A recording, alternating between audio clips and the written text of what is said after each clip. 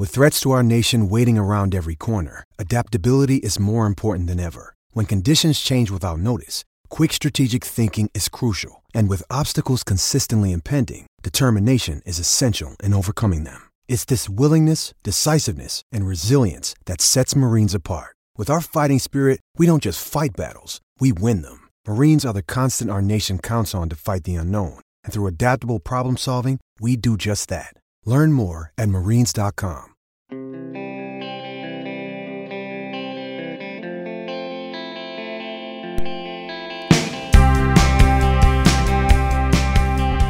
At 1:42 a.m. Eastern Time, the Penguins and Kings officially completed a trade that sends Jeff Carter to Pittsburgh for conditional third and fourth round picks, along with Los Angeles hanging on to half of Carter's $5.2 million salary this season and next. Good morning to you. Good Monday morning. I'm Dan Kovacevic of DK Pittsburgh Sports, and this is Daily Shot of Penguins. Comes your way every weekday morning, bright and early. If you're into football and or baseball, I also offer up daily shots of Steelers and Pirates. It's done. It's official. Depending on what state, if any, you were aware of the talks and the various reports out of Canada and whatever that were going on through the night, it's done. Completely done. And the Penguins now have a player who is pretty much all of the things that you would want given their existing need. And yet, at the same time, I swear I'm left with more questions right now than answers. And that's coming from someone who's been really thinking hard about what these guys, Ron Hextall and Brian Burke, would or even should do at the deadline. Bearing in mind, they might not be done. The league's deadline, of course, is at 3 p.m. today. There was a ton of activity with a lot of different teams yesterday and well into last night, heck, into this morning, which leads me to believe that you'll see even more coming today and right through the afternoon. I would strongly suspect that the Penguins will continue looking for some kind of fighter type. I'm not in favor of that. And whenever the false alarm emerged yesterday that they had acquired or were close to acquiring Nick Delorier from the Ducks, I had the same reaction that most people had, like, what? But that doesn't mean they won't do it. I really think they're still going to try to find somebody who can be that kind of wild card, even if they never suit up. That's kind of become the new thing now with enforcer types, is that you get them on your roster, you know that they can play and whatever else, but the other team just knows that at some point or other you might dress that guy. Again, I'm not subscribing to it. I'm just saying that I think it might still happen. Carter's the guy. Carter's obviously the main guy. You don't give up something that you really didn't want to give up and had stated that you didn't want to give up, meaning draft picks, for that player at age 36, unless that's your thing. You're not doing more than one of that. And the question now becomes, even after whatever else it might be that Hextall and Burke would acquire between now and 3 o'clock, what do you do with him? What do you do with Jeff Carter at this stage of his career? What does it do for all your forward lines? What does it add? What might it potentially subtract? I have questions. This portion of Daily Shot of Penguins is brought to you by Fubo TV. Monthly cost of your cable bill is probably over $200. Fubo TV is $65 a month to watch all the same channels. You get free DVR. There's no such thing as installation. There's no contracts. You can cancel any time. If I haven't already sold you on it, it comes with AT&T Sportsnet Pittsburgh, which I know for local sports fans is the number one reason they hang on to cable because they're worried about losing that. And just for being one of our listeners, if you go to FuboTV.com/DK, you get a 7-day free trial and 15% off your first month. One more time, it's FuboTV.com/DK for the free trial and 15% off your first month. I've been saying for a while now that I felt that the Penguins, to get into a championship gear, rather than looking for ways to fill out a fourth line, would be better served by creating a third line that's more in the mold of HBK. And by that I mean not the same style. That was a really, really strange trio that worked for all kinds of strange reasons. It would be impossible to replicate. I think it'd be impossible to replicate if you brought all three of those guys back. But you would, in this case, be going after a third line that could score, that could house penalty killers, and could move the Teddy Bluger line with Zach Aston Reese and Brandon Tanev to the fourth line.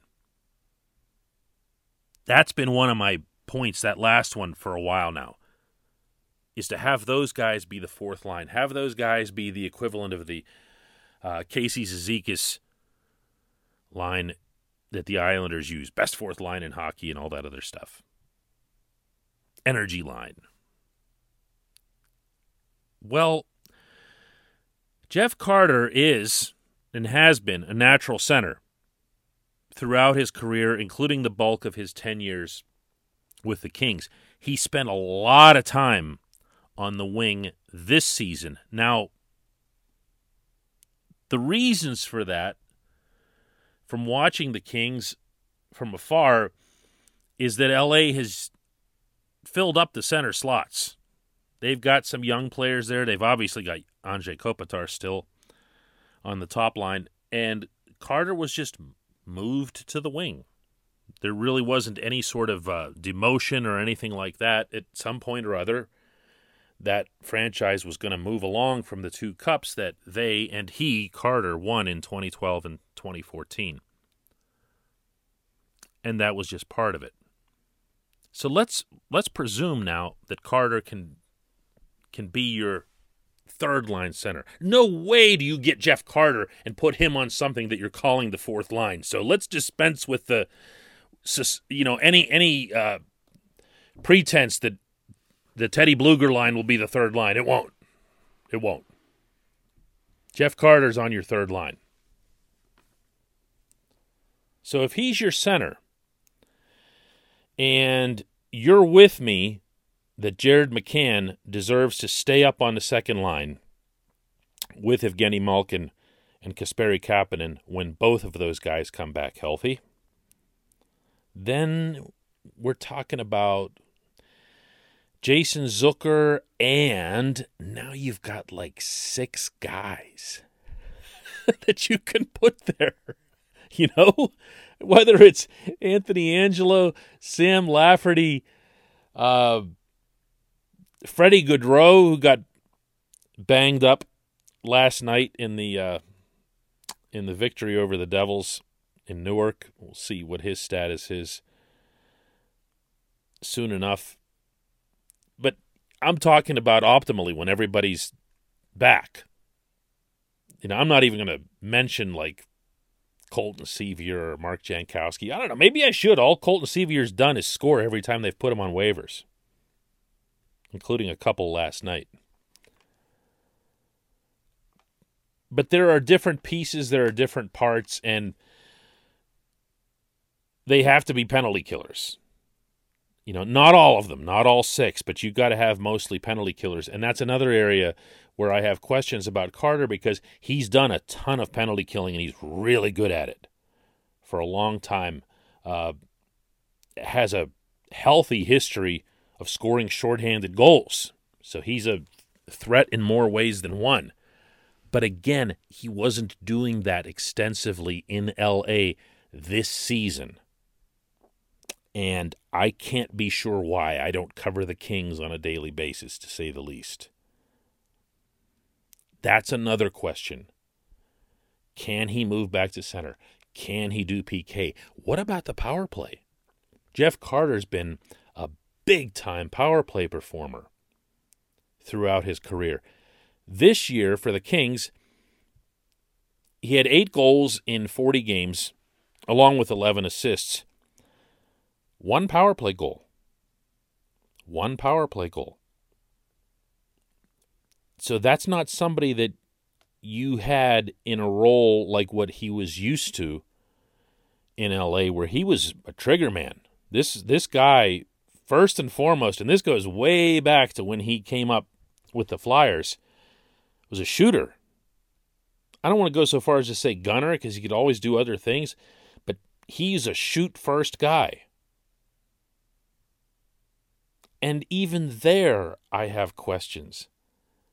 Because in L.A., those 8 goals came on 172 shots, representing the lowest shooting percentage of his career. So, are the hands failing him, or the speed, or none of the above? Is he not getting the right chances with the right line mates? These are all things that are... Look, you don't make a move like this if you're the Penguins unless you've dived really, really deep into this. So it's not enough to say, well, Hextall knows Carter, and Hextall was assistant GM in L.A. when they won their last cup with Carter. Hextall was director of player personnel with Philadelphia when Carter came into the Flyers system. He really, really knows Carter. But you also have to know what the now is. And I'm sure that the Penguins had all kinds of eyeballs on the Kings here in recent weeks leading up to this. You got to check for clues. Is he healthy? Is he dragging? Is he pouting? Does he look like he's done? Is the hunger still there? Is the fire still there? I will assume that the Penguins have done this homework before executing a trade like this, and I'll trust that. But I still have my own questions. I have no idea how this is going to work. I do know this, that entering this deadline period, that I felt most strongly that they needed to get themselves a third-line center with some pedigree, with some size, who could skate, who was right-handed, who could win face-offs, who could even kill penalties. Carter checks every last one of those boxes off in theory. We'll see how it works in reality. When we come back, just one question, also obviously on this subject.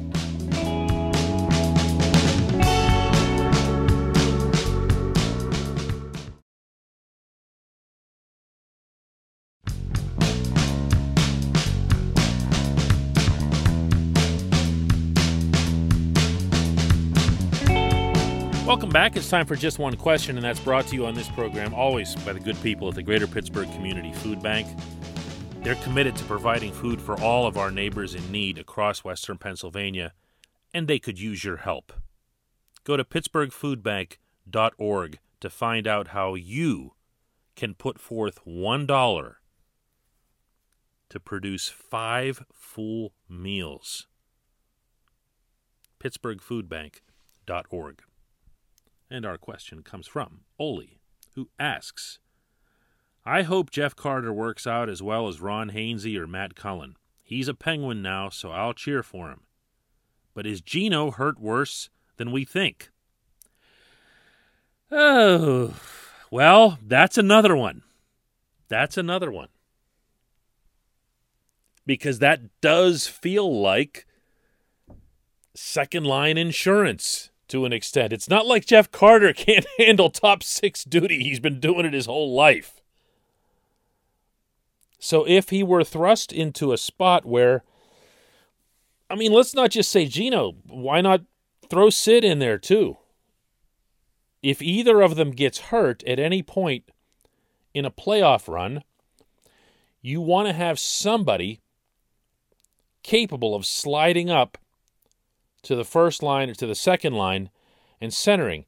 You could say that, well, Jared McCann's doing that now and maybe he can do it. I don't know about that. You could say, well, they tried that with, Evan Rodriguez in different ways, and no thanks. No, didn't even mean to bring that up. But with Carter, you kind of have insurance. And let's not forget that in the Penguins' 2 recent Cup years, they got lucky. Neither of those guys got hurt in any meaningful, sustained way, meaning Sid or Gino. And you don't always get lucky. In fact, more often than not, in the playoffs, when you're targeted, and especially when you're in a big, bad, bruising division like the East, not all the teams, of course, but probably about half of them, you're running the risk of injury, and you want to have somebody who can carry you through that. Is there a signal here? Is there a sign, though? No. The last we heard about Malkin officially was Mike Sullivan saying a couple days ago that Malkin had returned to the ice. This was last Wednesday. And that he was skating.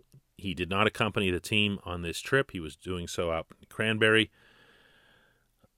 When you're back on skates and you're doing anything at all that's formal and your issue was a knee injury, the knee did not get surgically repaired. So maybe there's something there that's, not all that super serious. Now, at the same time, I can share with you here that I spoke with someone in the Penguins organization a couple days ago off the record who didn't rule out the possibility that, Gino's going to be out a little while longer and it might take up until the playoffs to have him back. Now, this was not definitive, so don't, hear this and go, whoa, no, or whatever. I hear stuff on a regular basis, and not all of it proves to be 1,000% correct. Everyone with whom I've spoken at the Penguins sounds very confident that he will be back, Gino, for the playoffs. The question is, when is that? How much time does he need? And then, of course, because we're talking about Gino, what is it going to take to get him back up to speed? Because as we saw, it took a whole month and a half into this season to get him moving around the way he wanted to, which I'm sure has him more upset right now than anything else. So does it mean that Gino is out or some bad news happened regarding Gino? No. Not to my knowledge and not to the latest of the information that I have. Good and fair question, Oli. Thanks for that. Thanks to everybody for listening. Here's predicting we'll be talking about the deadline again tomorrow, right?